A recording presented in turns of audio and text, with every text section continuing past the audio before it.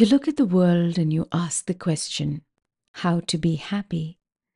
And there'll be millions to advise you. A lot of them will give you 3 steps or a 7-day challenge or a 21-day workbook or hand you scriptures and books that talk about beliefs and formulas to be happy. Everybody can help you on how to be happy, but what about how to be sad? Let's talk about that in today's episode before I introduce you to today's mantra. Namaste and welcome back to yet another episode of the Mahakatha Meditation Mantras podcast. I'm your host Preeti, and today we're talking about sorrow. I know it's not a very catchy topic, sorrow.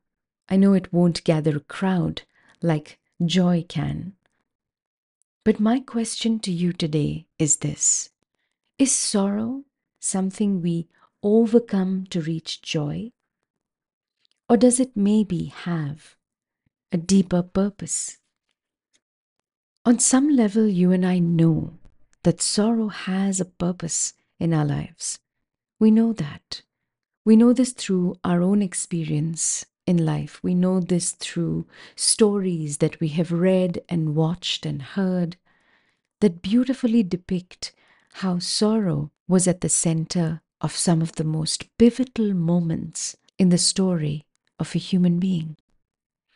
And yet, in today's world that wants you to simply echo positivity, that demands you to be positive, or else you risk being labeled as whiny, as complaining, as ungrateful, or as simply a negative person. A world that wants you to simply cheer up, take a few deep breaths and do a few exercises and suddenly feel amazing. This is a world that has forgotten how to be sad. And because we live in this world, we now see sorrow as something that just needs to be overcome, rather than something that needs to be experienced. And so today's episode is just a gentle reminder that sorrow is meant to be experienced too. There is still a lot of healing power in having a good cry, whether it is at the end of an emotional movie or whether it is when you are by yourself, thinking of things and remembering people that you are grieving for. Today's episode is a reminder that joy and sorrow come from the same place and deserve the same amount of kindness and attention and patience.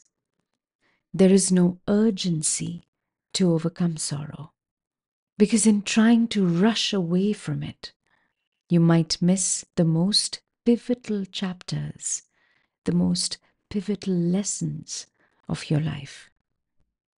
I want to remind you that it is all right to be alone in your sorrow as well. If you feel like there's nobody else you can speak to about your sorrows, then I want you to know that it is possible to sit down with your sorrow by yourself and still, with the wisdom of your own mind, heal your sorrow. For that, you just have to learn to be comfortable with your own solitude, comfortable with not rushing towards things and taking things slow. Because in this slowness and in this solitude, wonderful healings happen. Speaking of joy and sorrow, I bring you one of the most beautiful mantras to help you balance your emotions and sit down with the sorrow, like I said, without fear, without judgment, and with patience and courage. The mantra that will help you breathe through your sorrow and to make room for healing. That mantra is the simple So-Hum mantra. So-Hum is a chant that is created to mimic the sounds of our breath. So depicts the sound and process of our inhalation, and hum depicts the soft and slow flowing out of our breath. And if we can practice the slowness and the calmness of Soham, especially in our bouts of sorrow, then we can teach ourselves to make peace with our sorrows and to experience them and marvel at them, just as we marvel at our joys. If you haven't meditated with the Soham mantra yet, then the chant is available to you at a 30% discount.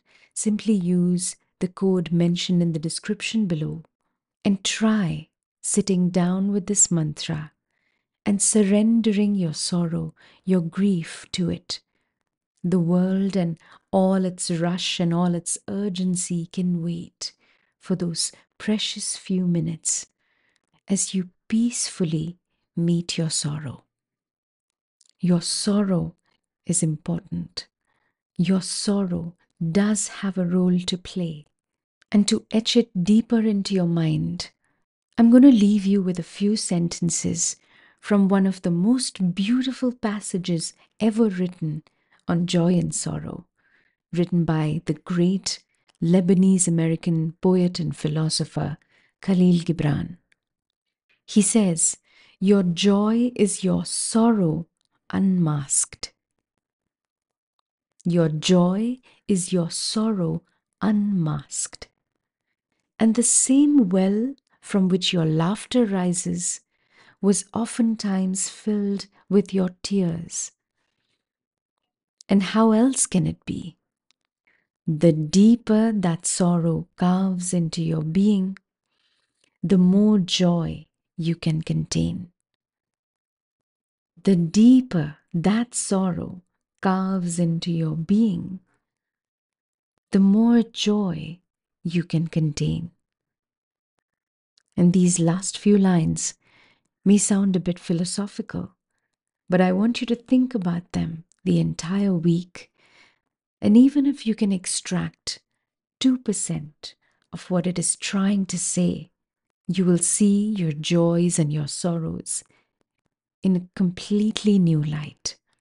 He says, when you are joyous, look deep into your heart, and you will find it is only that which has given you sorrow that is giving you joy.